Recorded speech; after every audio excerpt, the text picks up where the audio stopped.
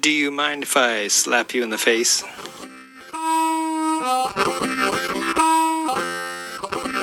Hey, dudes. Welcome to episode 947 of the Creative Writing Podcast. I think it might be off by a few hundred, maybe it's only episode 31. Welcome nonetheless. On this episode, we got a few things we're going to chat about.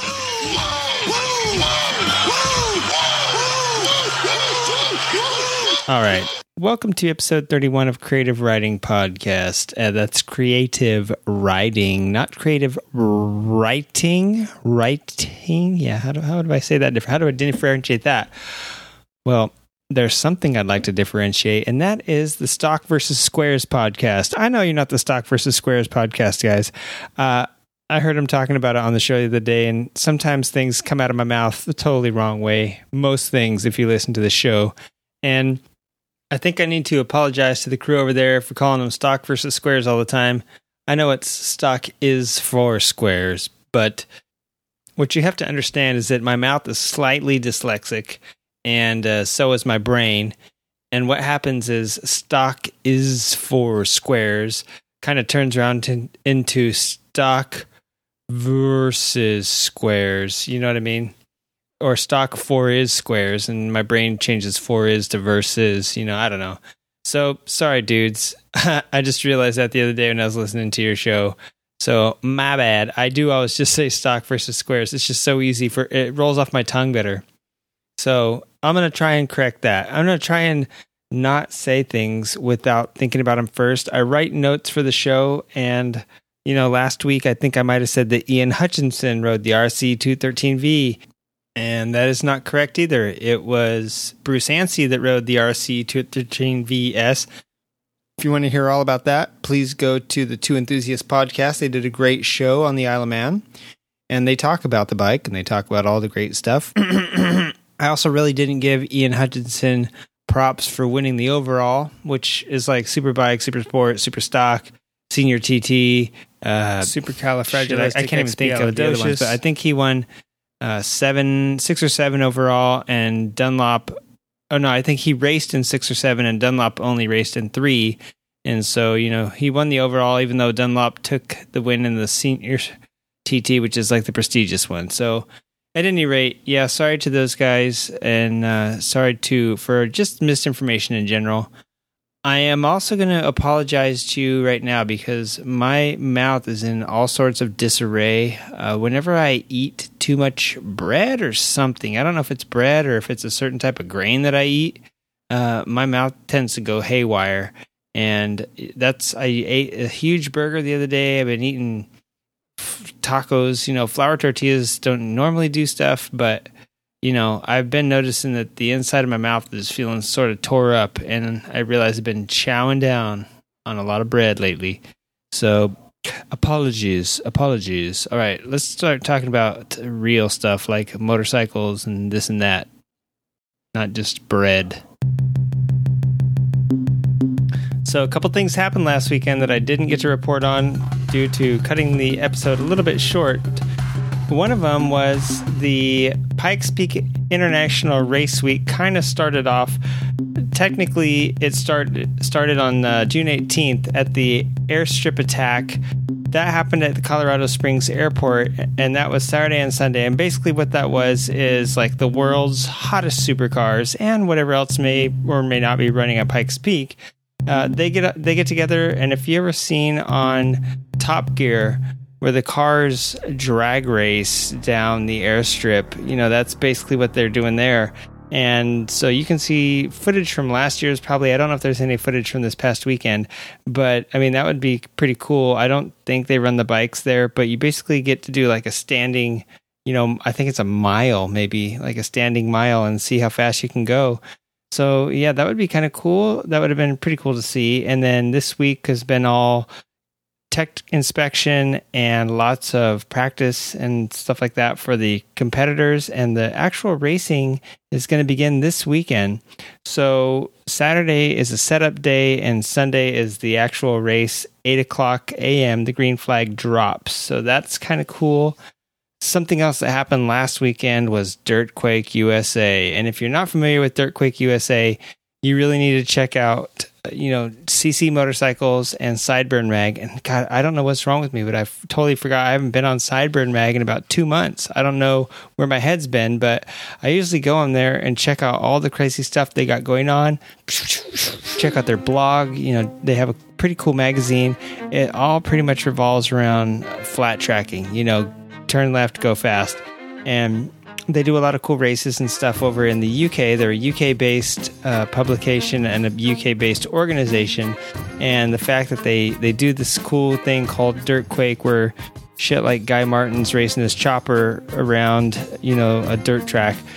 Basically, they bring it to the United States. This year was only the second annual. I mean, it's a fairly new event. It takes place up in Washington, so you can imagine like every hipster north of Portland going up there. And a lot of the guys from around here are going up there, and the hooligan class has just been growing and growing, as I said last episode. So imagine, just an event, nothing but the hooligan class. That's Dirt Quake. Dirt Quake is like a circus / party at a dirt track. So yeah, Dirt Quake's pretty awesome looking, and one of these years I'll try to make it up there because it just looks like too much fun to miss. But yeah, that went off this weekend, and lots of photos coming up this week and everything just rolling in, and just looks like it was a total blast. Sort of like the same thing as Motos and Moab.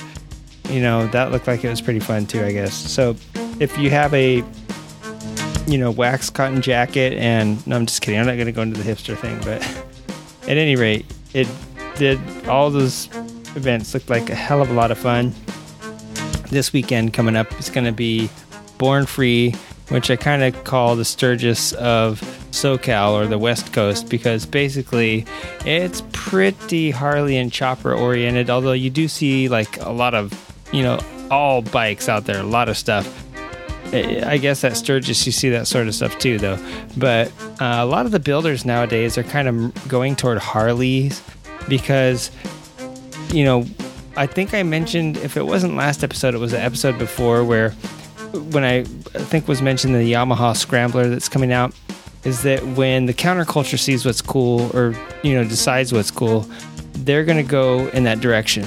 And it usually takes the corporate landscape and advertisers and marketers and the news and everyone else to kind of, see what's happening and realize what the fad is. And then, by the time that corporate culture realizes it, they're moving on to a new thing. By the time you make something hip, I'm sure, I thought every douchebag in an Ed Hardy shirt was a douchebag, but I'm sure at one time Ed Hardy was cool.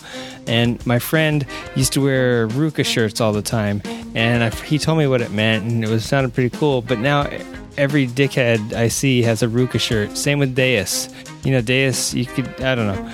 I won't get into repping a brand and all that stuff. I think, that's a whole nother topic. But at the same time, by the time that you start marketing something that's cool, let me just tell you that the counterculture will decide that it's not counter anymore, right?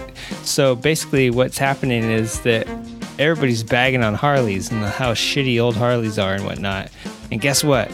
Guess who latches on to what everybody else hates? That's right, the counterculture. And so I think what you'll find, this is Born Free 8, and at the first one, I don't think there was that much, it wasn't too chopper centric. I think Show Class Mag might be the ones that started it, so it was always a little bit old school centric, but it's like getting more and more chopper, or not chopper centric, Harley centric, just because every hipster nowadays is, the scramblers and cafe racers are, right? I would say that they're cresting right now, and the Harleys are coming online, and I've already heard people talk about how expensive Harley parts are getting because a lot of people building those things up now. And I mentioned, I think 2 or 3 episodes ago, somebody posted on their Instagram that, what do you ride? And the reply was, a Harley like everyone else, so I don't know. A lot of people doing shit with Harleys now. So I expect to see a bajillion Harleys at Born Free with a few other crazy things thrown in. It's not unlike a diesel motorcycle and, bikes with gigantic 8-foot tall sissy bars and 6-foot tall exhaust pipes. So it's going to be pretty fun. I'm going to go down there and check that out. If you're in the area at the Independent downtown on Sunday, they're going to be screening Faster, which is now, a piece of motorcycle racing history. It's no longer pertinent or relevant. So that's going on. If you want to go down there and check that out, that's cool. Also, we talked about it last episode. If you are sitting around this weekend, go to Fans Choice TV. Well, fanschoice.tv, I guess, is what it is, to watch the Lima Half Mile. And you will see all the great stuff that's coming out of the flat track industry. This is right around the halfway point, I'm guessing, of the season. And so we're going to see AFT Promotions make their debut. We're going to also see Jared and Nicole Meese promoting Lima. So this is going to be kind of cool. Check that out. Also, man, I was watching the Oklahoma City Mile, and I was a little bit drizz-unk, and I was trying to, it was also the day before Father's Day, so I was like, woohoo, man, let's party. I ain't got shit to do tomorrow. And what happened was I passed out right before Halbert crashed and did not see that mad, the GNC 1 class, didn't see the crazy dash to the end, I guess, there. And of course, I thought Brian Smith would have it wrapped up because he's been the mile man all year long. And I guess Meese took it. Or was it Baker? Was it Baker that took it? I think Baker won. So I don't know, because I just woke up to a blank, fuzzy screen live feed that was dead and just crying in my own beer. What was left of it. So, boo. Yeah, stay awake if you're going to watch that. All right. Well, that's enough about telling you what you should be doing. You do your own thing this weekend. Just make sure it's motor related and have some fun. All right. Well, it's time for something I'm going to call It's All Gone Bobby Fong. That's a little bit of Cockney rhyming for you. There's an expression, It's All Gone Pete Tong, which is Cockney rhyming for It's All Gone Wrong. So in this part of the show, I'd like to talk about things that I think the state of California is doing right and what the state of California is doing wrong. Based on some things I've seen around the globe lately and some things that are happening right now as we are recording, I'm really excited to discuss the positives and negatives of living in California. My wife and I were talking the other day about possibly switching out of California because we're basically paying for a sunshine tax, and it's expensive as all hell to live here and raise a family reasonably compared to most other places in the country. So that's what brings me to this segment. All right, jumping right in here. AB 51 is moving forward in the California legislature, which means that lane splitting soon will be codified. Lane splitting will have a life of its own. It won't just be guidelines anymore. That's basically what happens when you butt heads with the Department of Transportation and I guess the Department of Motor Vehicles. They can't decide on some stuff. The CHP gets involved and makes some guidelines, and it's kind of not enforceable. You know what I mean? So it's really nice to see this getting basically laid down as the law. And it brings me to something that I witnessed this past weekend. I saw a trike lane splitting, and that's one thing. Hell, in some parts of the freeway, you could lane split in a Fiat 500. If not a new one, an old one for sure. And, basically the great thing about California is that they're bringing this, finally, getting this thing set down in stone. What it's going to do is it's going to say, two-wheeled vehicles, because according to the motor code, the motorcycle is, I believe, only a two-wheeled vehicle. So two-wheeled vehicles will be able to split lanes with both wheels operating on the ground, wheels and tires, blah, blah. So basically what the trike did is going to be illegal. And it also makes you wonder, what people market as motorcycles versus what the DMV considers a motorcycle. And, when this new law goes into effect, hopefully I'm hoping the bill passes. It hasn't 100% passed yet, but it's moving forward. So when this all goes down, basically that guy won't be able to do that anymore. And right now, I think it's just a guideline.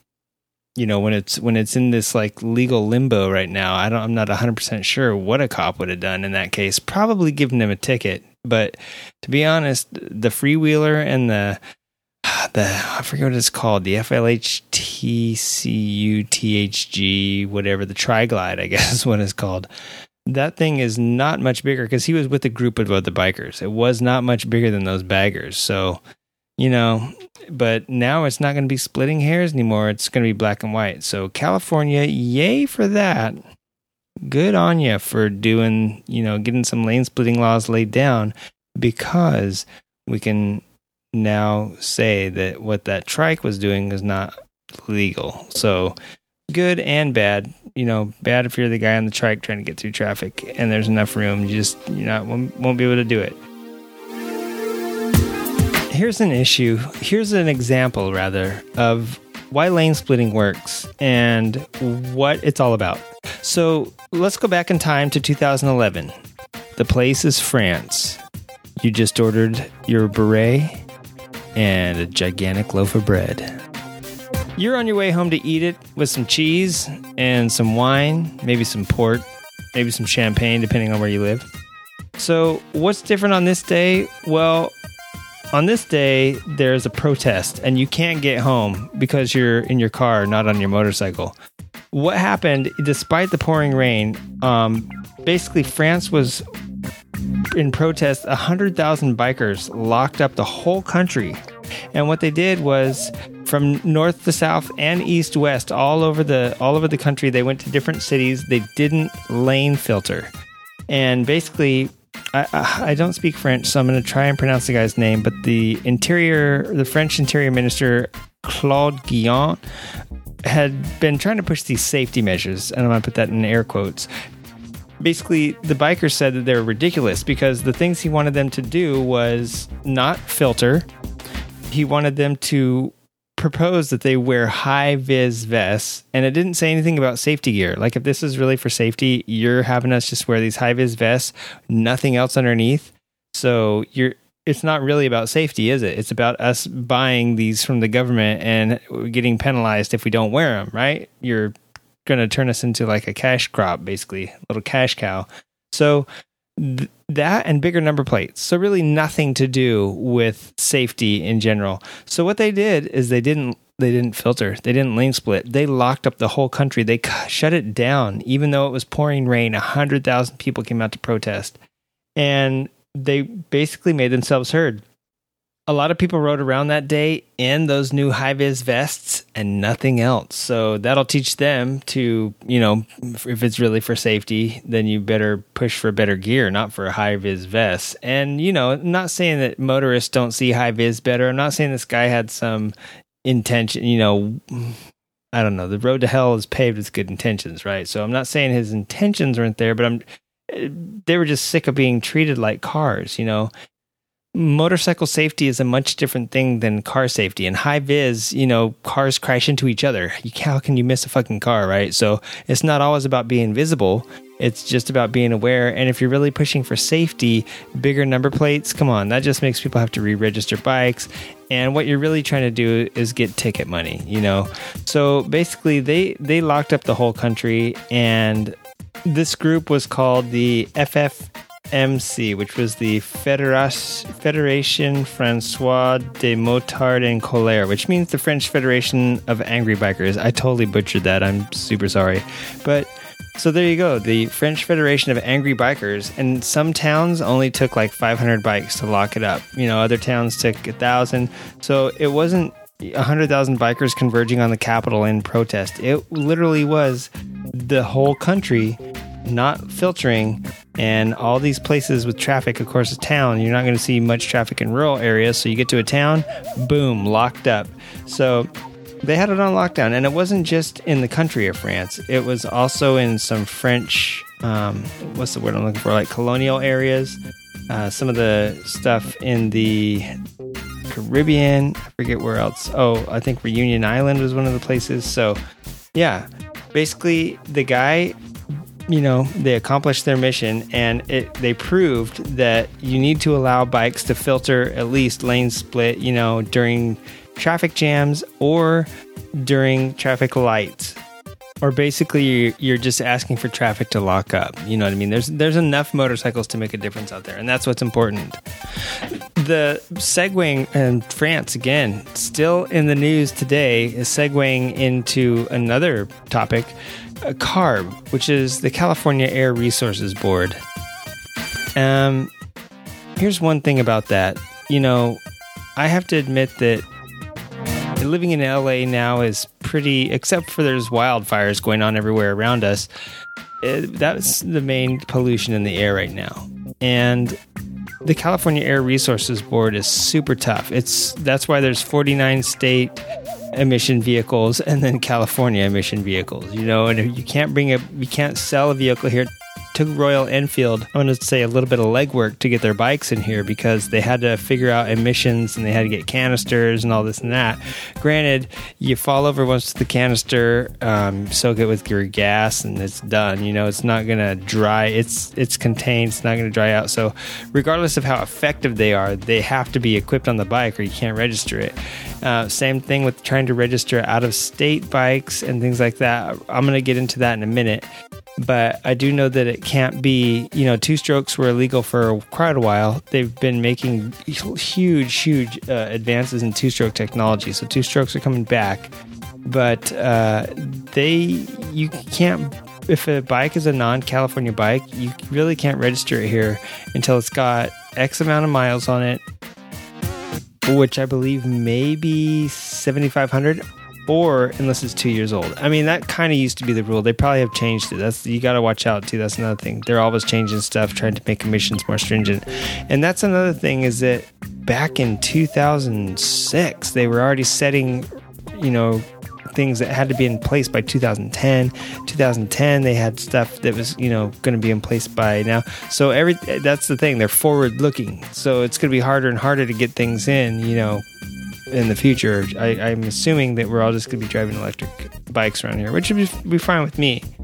But so the California Air Resources Board, ironically named CARB, which probably carbs are going to be illegal, on most bikes to meet emissions. But basically, it has made California a cleaner place. And California is very populous. New York is probably very populous, and I'm sure they both have suffered pollution problems, air pollution specifically, problems due to emissions and stuff like that. And when I first moved here, one of the professors at the community college was saying that in the 80s, you couldn't even see across the campus. And now you can see miles. I can see downtown on a good day from my house. So,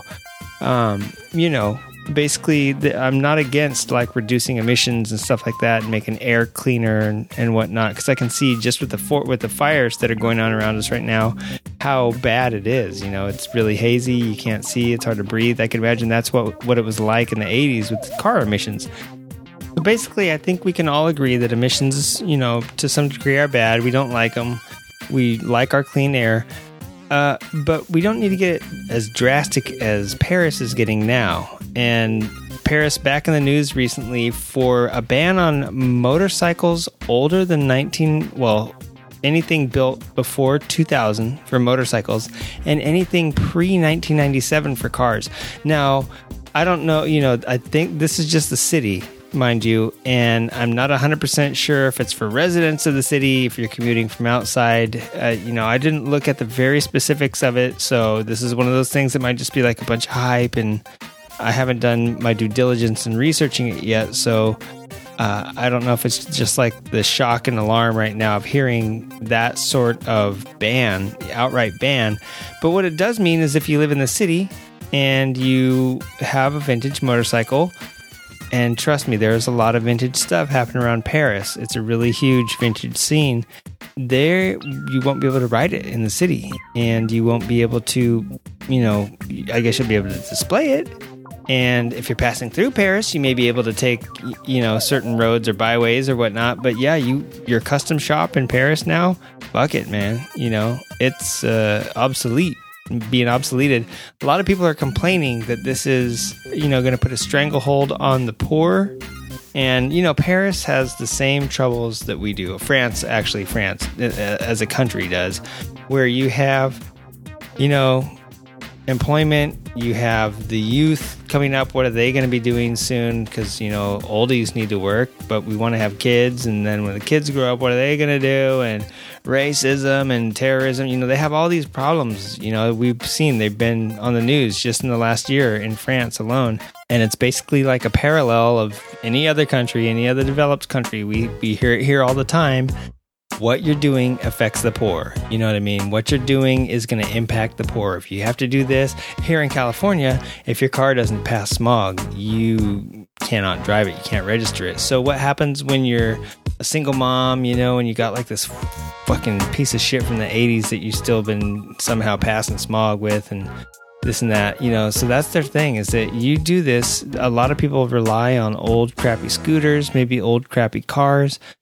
What if you have that old cool Citroen that you restored? You know what I mean? So, like I said, I haven't researched this and done due diligence in like looking at the precise words of the law, because I don't know if it sounded like it's an outright ban on the year, with total disregard to, hey, I have this super classic Jag, or I have a super classic Citroen, or any old cool Triumph car or motorcycle, anything. It just said these years it's banning. So I don't know if that's 100% true, if there's like leniency for certain collector cars, or obviously like vintage car shows and whatnot, because you got to admit, man, Paris, France is where it's at as far as style and culture and things like that. So this is going to have a really huge impact on people that solicit to the vintage motorcycle and car scene, and people that make apparel, accessories,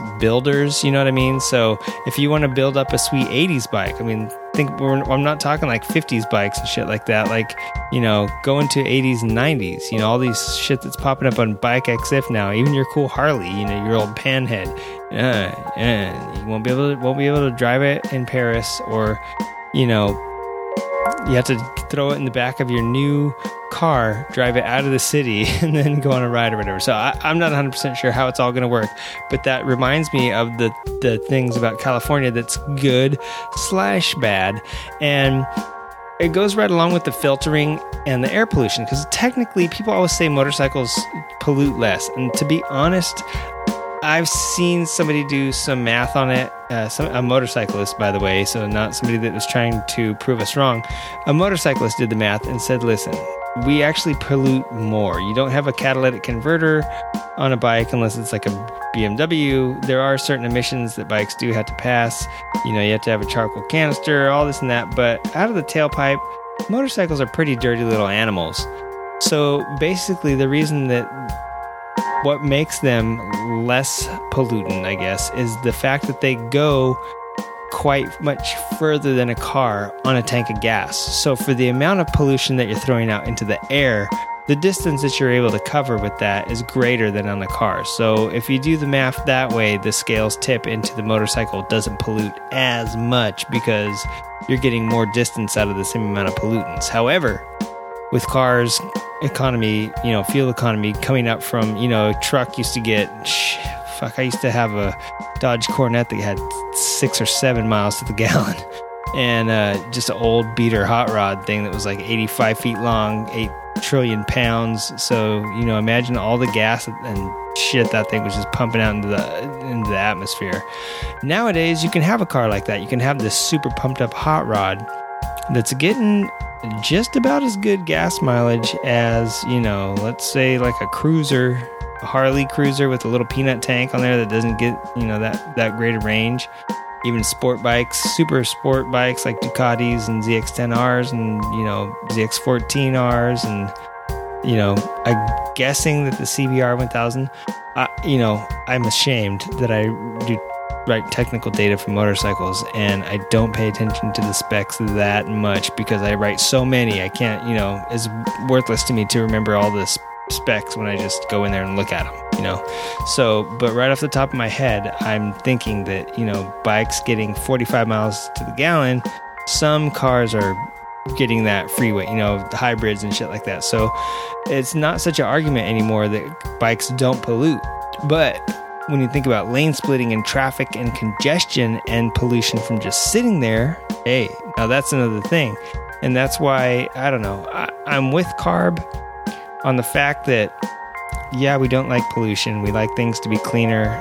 But goddamn, you're making it hard for, vehicles to get in. I guess that's what you want, I guess that's what the state wants. They don't want dirty vehicles getting in that weren't hooked up with emission shit. But some of the coolest bikes, and if you're an enthusiast, it doesn't matter if you're a plane enthusiast, a car enthusiast, a boat enthusiast, they all have to pass some shitty ass emission stuff. So that's the one crappy thing about California, but I guess it's a double-edged sword because it's also a good thing. So as long as you're having fun on two wheels, hell, I would ride an e-bike around and still be happy. You know what I mean? It's just, I guess as a responsible person, I do want the environment to stay around for quite a long time. And if I have to switch to e-bikes, that's fine with me. But fucking banning cars outright. Oh, that's what I was going to say, is that when it all comes back to the imbalance of, basically you're putting disadvantaged people that already, you're disadvantaging them even further when you take away their means of transportation just because of some emission stuff. But you know what? I have to say, Paris, this isn't anything new. I think New Delhi did this. India has a terrible pollution problems. Not only from cars, just from burning trash and stuff on the streets and everything like that. I don't know if they've changed that. I mean, this is the last time I read about that was like 10 years ago. But I know that they've had traffic problems as their, economy was picking up for a while there. They, more people driving, riding scooters and this and that. So I also had some friends that lived in Mexico, and they said that when they said it's funny because you're in a family that might only have, mom, dad, and two kids, but you've got like 8 or 9 cars, and it looks like Joe's Hot Car Lot out front because you can only drive certain cars on certain days. And when you register your vehicle, whatever your registration, or maybe it's your VIN or your license plate or something like that ends in, they put a sticker on your car, you go drive Wednesday and Friday. You don't drive any other days. This car can only drive that days. And what it does is it prevents the car from being on the road too much, which prevents, mom and dad from each taking a separate car. Things that we take for granted here in the States a lot of times. Mom's off running errands, dad's at work, who's going to pick up the kids? Well, there, you got like one car, you're fucked. You can only drive it 2 or 3 days of the week. So what they do is they go out and buy like 8 or 9 cars, and then, that car can only drive on Tuesdays, Thursdays. We'll take the car that can drive, Wednesday, Friday to go here and there. But then dad needs to get to work, so he'll buy another, you know what I mean? So that's why they end up with so many cars. Does it really solve the pollution problem? I really have no idea, but apparently they need, they've conquered some really bad pollution. They've outlawed some cars. I remember when air-cooled Volkswagens went illegal there as taxis, So they've overcome some stuff. Rome actually is another major city in Europe that also bans vehicles on when conditions are right, I guess when weather and pollution is at its max. But I mean, this is for Paris to do this to motorcycles too. All these other places kind of include or exclude motorcycle from the ban. They realize that they move through the city quickly, blah blah blah. Whatever their reasons for, Paris is the first one to ban it, including motorcycles, and they've made it even stricter than the restrictions on the cars. And another thing worth noting, in the article, they said that by 2020, motorcycles from before 2004 will be prohibited.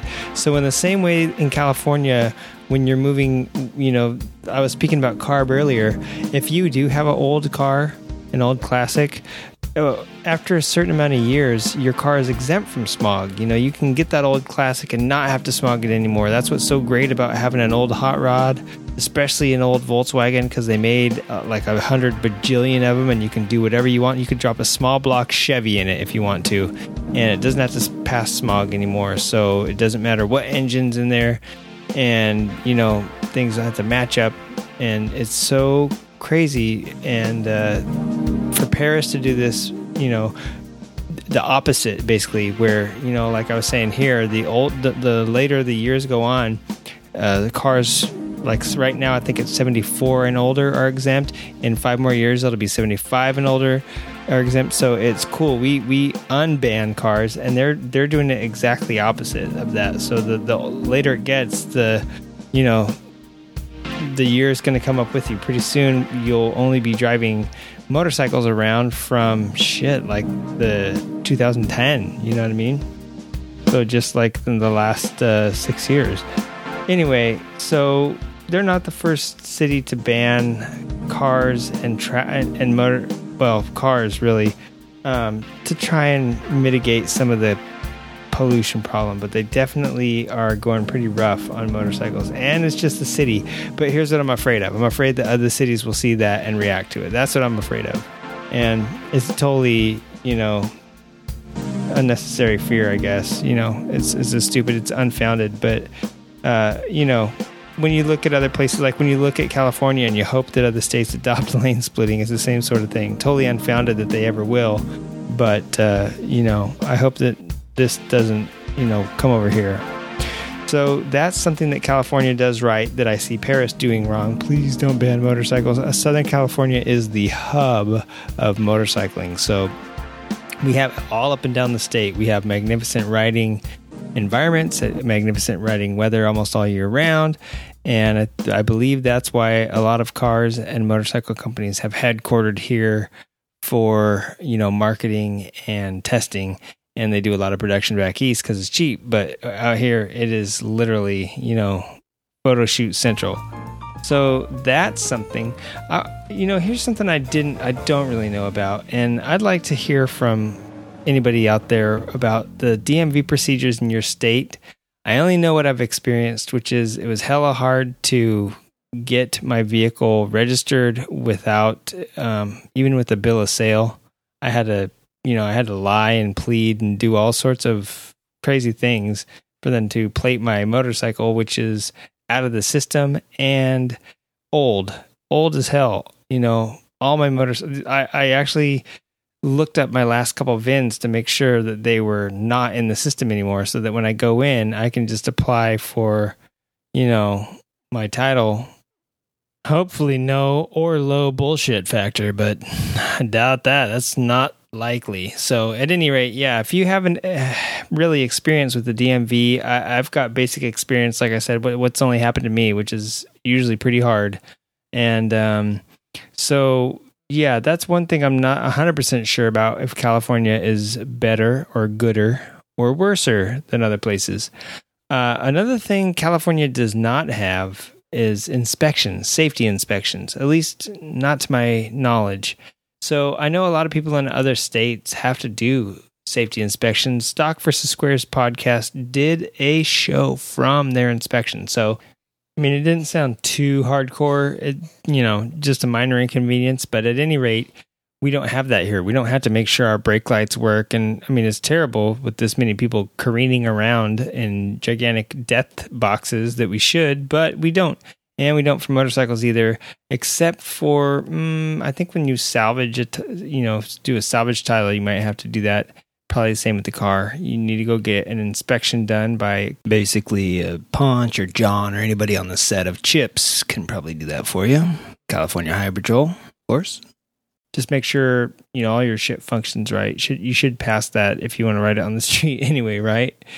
And so that's something else I wanted to know about other states that I'm pretty sure California has got that right, where, any inspection is going to be an initial one after a hard crash, or if you're repurposing something like going from dirt and converting it to street.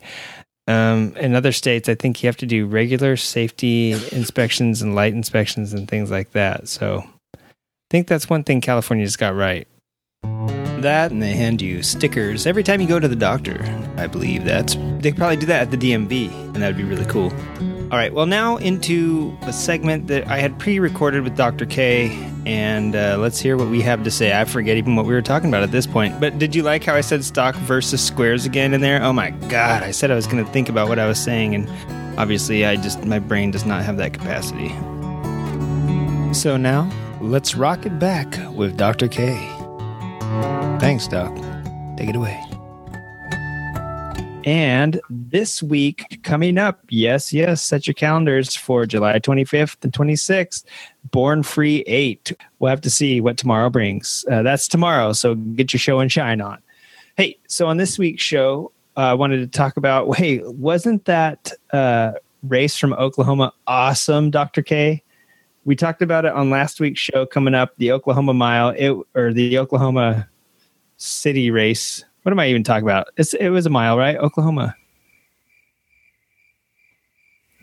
What a dick, dude. Let me start over. Oh, man. Dr. K, wasn't that race from Oklahoma City just awesome? We talked about it on last week's show.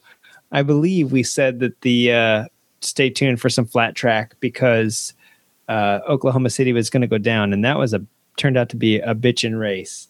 So this weekend, like we said, Born Free is coming up, Born Free 8, and the grass passes are sold out for Saturday. I believe Sunday, maybe there still might be some left. But yeah, if you don't have, if you're not registered, you're screwed. So let's talk stuff that we didn't get to last week. Dr. K and I talked a little bit about EBR last week and AMP talking AMC. And we did give a little shout out to Motorcycles and Misfits. But what I wanted to talk about in this episode was something they brought up on episode 134. Liza was out of town in Las Vegas and the Misfits were talking about the Grom. Do you know what the Honda Grom is, right, Dr. K? Well, you know what a Grom is, right, Dr. K? You got one behind your ball sack. No, I don't know what a Grom is. I'm sorry. We'll call that a Grommet. Yeah, so that's a Grommet. But a Grom is a little 125 bike that Honda puts out. And basically, it's like people use it as a hooligan bike. People use it as a first bike, which is a terrible first bike because, you should have at least 250 for your first bike. But anyway, it's just like this little street hooligan bike that you can ride around, and it's small enough that it's not intimidating, and a grown man can look like a clown riding around on it, but it's still fun enough to jump curbs, and you're not really scared about dropping it because it's only a couple 100 pounds. So I went down to San Diego last week and went to a comedy show, and basically when I rolled up to the stoplight, this gaggle of Groms, I don't know. What would you call a group of Groms, do you think? Is gaggle good? Okay. You have gaggle of geese, but a gaggle, what could we call a group of Groms? Yeah. A Grom squad? I don't know. But anyway, so this trio of Groms rolls up between the car that all of us were carpooling in. And people were asking me what it was since I'm like the resident motorcycle dickhead. And so basically, at this point in the show, I showed Dr. K a picture of a Grom and some audio plays that I'm not allowed to rebroadcast over the air. So I show him a picture of the Grom, and here's his response. Is that it? Yeah, that's a Grom right there. So imagine three dudes rolling up on Groms, And so they were laughing and talking about Groms, saying that, they have a low slung exhaust. Remember that thing I said about thinking before I was speaking? I wasn't doing that here. They're talking about the K125, or I'm sorry, the Z125 Pro, not the Grom. You can't lean them over too far. You could, if they didn't have such a low exhaust on the right side, you could probably lean them over pretty far on the left. But they're pretty fun to hop around and jump over curbs and do wheelies and all that great shit. But the thing is that, the Kawasaki Z125 Pro also came into the... did that thing? Threw their hat in the ring basically this year and presented a Grom Challenger. And I think they're $1,000 less, actually, than the Honda Grom. Something like that. Something really crazy, but not for you. And basically what has happened is we have now the Kymco K125, or no, it's called the K-Pipe, I believe. And that thing has a high slung exhaust, and it's a little bit more open. It looks a little bit more like a moped than it does a Grom. You know what I mean? Like your basic Grom. So that is another thing. If you're familiar with the Mad Ass or like the Pook or Poosh, I don't know how you pronounce it, but those are some pretty fast, freaking little 125 hooligan bikes. You know what I mean? I've seen shit basically cruising through the streets of London and shit on those things, and they're just hauling ass, and so they look like a blast to ride.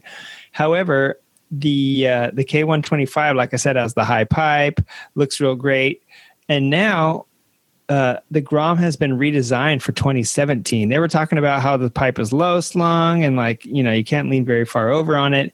But now with this new 2017 model, it gets a flatter headlight. It gets a different body. So it gets like some recesses cut into the side and stuff. And it gets basically like a high underseat exhaust, like a sort of like a Ducati. So right here, I played Dr. K another video clip that has some audio that I cannot broadcast over the air. So here's his reaction. Those things are little, though. Yeah, they're little 125s. It's like a monkey screwing a football. Basically. Why would you want to ride that? That's like a little kid bike. That's why people want to ride it, because it's fun. It's not intimidating. You can like pick it up and take it into your apartment. You can jump it over curbs, and it's basically like a fun trail bike, but not for the trail. You know what I mean? Like, did you see him just jump that curb with it? How easy it jumped it? Yeah. And all these little alleyways that go through it. It'd be kind of hard to do that on a big old sport bike, you know? That's why they're super popular, is because, you know, they look fun and they are fun. And, you know, that's why people want to buy them, because you can hoon around on them and you drop them. The Grom is only, I think, $3,000. But that's the crazy thing, is that they sell them so fast that basically they can charge a premium fee for them. They're not just $3,000. They're like $5,000 out the door, because they tack on like $1,000 finder fee on it. Like, that's what they did to my wife's car too, is that it wasn't just this price. The ones we were looking at were like 5,000 over sticker, because they were in such high demand. They were charging, you know, an extra fee on top of it. And that's kind of what they do with the Grom, because they're in such high demand. So that's why it's cool that the Z 125 Pro and the K pipe are all coming out, you know. UMRA is the United Mini Racing Association, and I met those guys at the Long Beach Motor Show, and they were pretty cool. And they were talking about they try to get people to come out to race in their organization. I think 125 is the biggest, maybe the biggest motor you can have. So they race pocket bikes and mini bikes and little stuff like that. So it's pretty cool. But we'll get to see them race Groms on here too. But anyway, the thing I wanted to say is that was talking about the Grom and all the things they didn't like about it. And now the 2017 Grom is getting rid of that. New low slung exhaust. And they're changing the bodywork, and they're changing the headlight and all that great stuff. So, and see, that's the thing. It's only like a $2,000 bike. You're not racing like a $8,000 sport bike around. That's the fun thing. It's a little light bike. You're not going to get crushed by it. If you high side, you know, you're not doing more than probably 40 miles an hour on it at that kart track. Yeah, just throw it down, pick it right back up and go again. You're not going to be ripping off fairing. See, look at that little scratch he got. That's all he got from laying that thing down on a sport bike. Oh my God, that would have been thousands of dollars of damage, you know? And look right there, he's like just unscrews the frame slider, screws it back on, ready to go. So yeah, that's like the big difference between racing a little mini bike and taking your bike out to like a track day, or, you know, trying to race something that you're trying to drive daily basis. It's cost prohibitive, where this is like super nice, and B, like when you crash, the penalty for failure is a lot higher. But yeah, look at that, knee down racing on these little Groms, shaking and baking, as they say.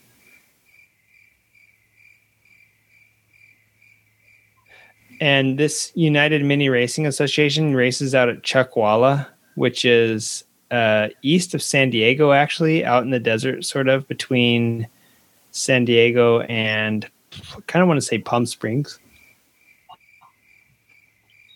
I think it's east of Borrego or something like that, or like out by that way. Yeah. My geography with northern Mexico isn't that good, but that's basically where it is. Yes, yes, it's technically California, but it's really northern Mexico. Yeah.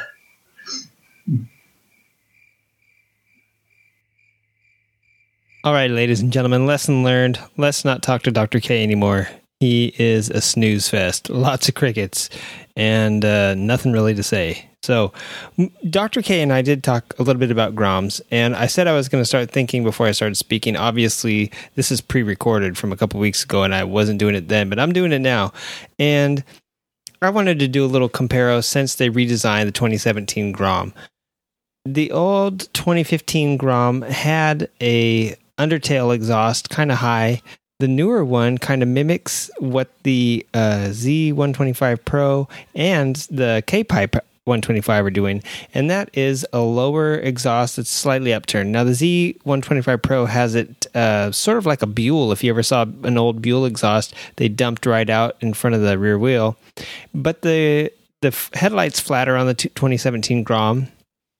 It got new bodywork that kind of reminds me of, I'm going to say like a Super Hawk design.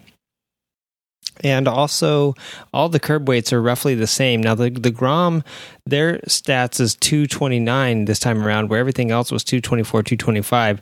But that says with a full tank of gas. And a lot of times, the guys will not put dry weight, but they won't fill the gas tank all the way up or whatever. You know, a couple pounds, I guess, really makes a big difference on a 125. But anyway, at any rate, if you want to hear more about the K125, go listen to the Cleveland Moto podcast. I just totally binge listened to them. For some reason, like 20 of them came into my feed the other day.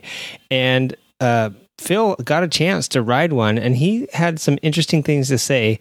Sort of like the thing has like sort of a slipper semi-auto clutch in it, where if you put it in first gear, it won't stall and it won't go until you give it gas, you know. So it's kind of a weird phenomenon he was describing there, which also makes the wheelies a little bit weird, and it makes, you know, stalling the thing virtually impossible. The one thing to note the K125 does have is that it has electric and kickstart. So on another one of their episodes, they were just talking about driving for 5 miles and then coming home and driving for 5 miles and not, you know, driving far enough to charge your battery up properly. And right after listening to that episode, I promptly went and did that. So great. And, you know, I usually ride my bike for a little bit, take a, you know, long ride or whatever. But the other day, right after listening to that episode, I was just cracking up in my helmet because I literally did what they said not to do. And if you do that on the K-Pipe, at least you can kick it over, I guess. So enough talking about small 125cc bikes. Dr. K asked me something else about long touring bikes, and he's been texting me every day since we recorded the show together, asking me, you know, his opinions on, you know, different styles of bikes and what would be good and this and that and long touring bikes. It made me think of something that a coworker and I were talking about recently, and that's the Yamaha FJR 1300 and ES. Basically, they added these, you know, we talked about the IMUs that Yamaha introduced a couple years ago. Big talk of the town. Everybody's got IMUs now, but Yamaha has done something that BMW had only previously done in the past, where the BMW K1600 GT and GTL and all that stuff, the big 1600 touring bikes have these optional headlights that are, they call them adaptive headlights, that turn with you. So you got to understand like bearing and heading or whatever versus like where you're going. And your bike usually is pointed straight. And if you have a headlamp mounted in the fairing, when you go to turn, your headlamp is still, even when you countersteer, your headlamp's basically pointed straight still, and you're turning either left or right. If your headlamp is mounted onto your fork somewhere, when you turn, then your headlamp is, you know, pointing to where you're going. For the most part, I mean, counter steer obviously, you know, it doesn't do it as much as you could. So with these adaptive headlights, they literally sense where you're turning and turn the headlight into the direction that you're heading. So no matter where your bike is actually pointing, wherever you're turning is where the headlights are going to point. And the FJR 1300 ES added the cornering headlamps. Basically, now they're controlled by the IMU. on the bike. So people are stepping up in the realm of lighting and bringing luxury options to the touring packages that they offer. And I wanted to also note that the FJR 1300 ES basically has adjustable everything. So, they're in competition right now with BMW for that market, and BMW obviously having a very rich sport and adventure touring heritage. Everybody's kind of stepping up. Another thing I wanted to point out is that everybody is going to LED headlamps and tail lamps. And I noticed a lot, I just finished working with the Honda CBR 500R. That thing, has brand new LED headlamps. I believe the CBR 1000R has that as well, because I just finished doing that as well. So all of these things are getting new headlamps that are LED. The FJR 1300 ES that I just mentioned also being one of those. Lots of bikes getting LED stuff. So my coworker was laughing and he said, "Wow, man, I thought that was really cool that they're getting rid of all the bulb assemblies and all this other old stuff that would make it a lot easier to just replace your headlamp instead of having to fiddle around and, you disconnect one plug and plug unscrew the headlamp assembly and plug it back in. You would have to do that to replace sometimes bulbs or covers or anything like that." And then he started cracking up and he sent me the prices. And he said, "Then I realized this, the old bulb assembly costs like $123. The new LED assembly, even though there's like less moving parts than anything else, costs like $375. So yeah, when you can obsolete a component and then triple its price at the same time, that's a win-win for a manufacturer, baby. But on the bright side, your bulbs aren't going to burn out as long, and you're basically compensating the manufacturer for that luxury. And if you don't have those long burning out bulbs anyway, then you didn't used to have to worry about it. But if you have the regular bulbs that burned out, did you see what I did there? Okay, next thing. Let's move on. I say we give Dr. K one last chance. Let's see what he can do. Pull it out of your hat, Dr. K. Come on. Something that you do know something about, and that's assless chaps. I know that you have a real big beef with assless chaps. It's more the wording of it than a beef with it. I mean, they have bars out here where girls wear chaps, and it's easy on the eyes, as you would say. Just the terminology of it is being assless chaps, because chaps were made to be a covering for your pants, and so they didn't have an ass to begin with. So it's kind of funny because people, I think it's just the way it sounds. Like maybe it's just because it sounds funny to say assless chaps. Like maybe it's just the word assless, but it makes no sense because they didn't have an ass to begin with. So it's almost like saying like, right. By that same rationale, you're saying that we could probably go market assless thong underwear. Yeah. Or like, hey, those aren't sandals, those are assless shoes. Like you just go with anything, any kind of article of clothing, just say assless in it. That's an assless shirt. Right. Assless shirt. That's a good one. My kids are wearing assless Crocs. It just it didn't have an ass to begin with. And for some reason, people always say assless chaps. It's like they're just called chaps. Yeah, they're chaps. You know what would be rad, too? Like my assless hat. Because you know how people call each other ass hat? My assless hat. Maybe an assless chap is just like a pronoun for a man with no butt. Yeah. Maybe we quit calling chaps assless chaps and just call men with no butts assless chaps. I'm down with you on that.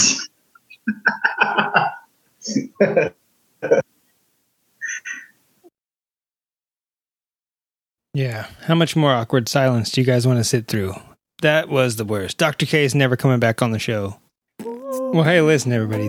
Thank you for wasting a perfectly good hour with us. I hope we talked about something that you liked and did not misinform you too badly on this episode. Boy, episode 31, one for the record books, huh? So, we have quite a large sorry list. Before we get into it, I would like to say by the time your ears are hearing this, I'll probably be gearing up and heading down to Born Free. Going to check that out, take some pics, enjoy myself. If you want to cruise down and check it out, I'll probably be the guy there with sunglasses on. All right, see you there. All right, sorry list. We are sorry to Stock is for Squares podcast and anybody named Stock versus Squares podcast that we might be offending as well by calling them Stock is for Squares podcast. You see how that works?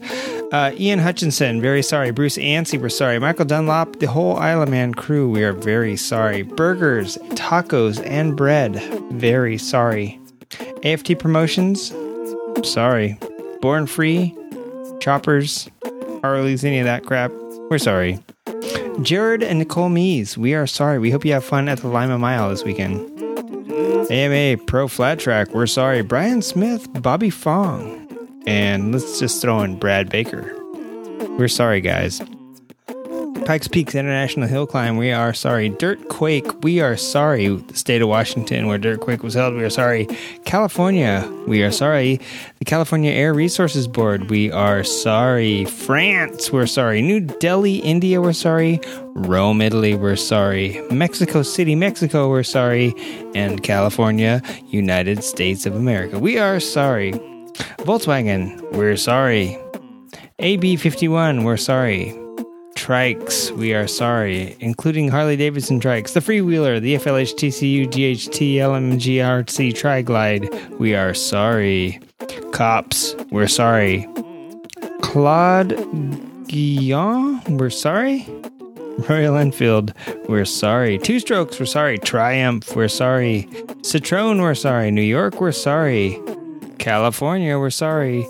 Dr. K, I'm sorry for the audience. No more, Dr. K. DMV, we're sorry. Honda Grom, we are sorry. Sachs, we are sorry. Puch, we are sorry.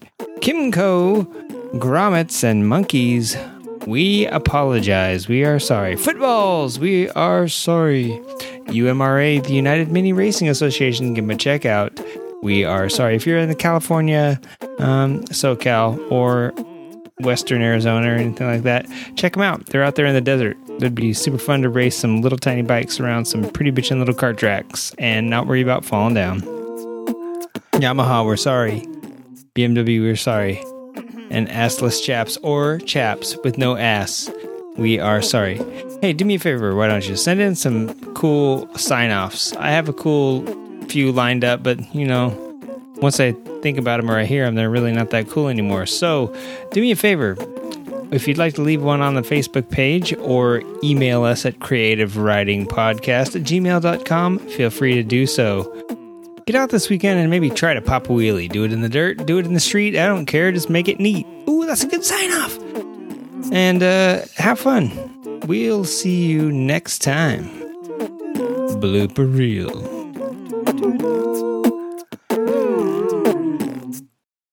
80-degree, 80% humidity, and Stock vs. Squares podcast did. Yeah, man. Yeah, I know people that you go to. Can I clap at you? Mm-hmm. Yeah. Ready? Here we go. Motorcycles and Misfits crew is going to be down there. We might go down and intercept. Oklahoma is a mile, I believe. I'm fucking delirious. So I talked about the LATT. Let me just say this. Damn it. You sound like this. Any additional things, Dr. K? Stock vs. Squares podcast did jump the drainage ditch into Mexico. Stock vs. Squares podcast because you didn't have a whole bunch of info ready for me.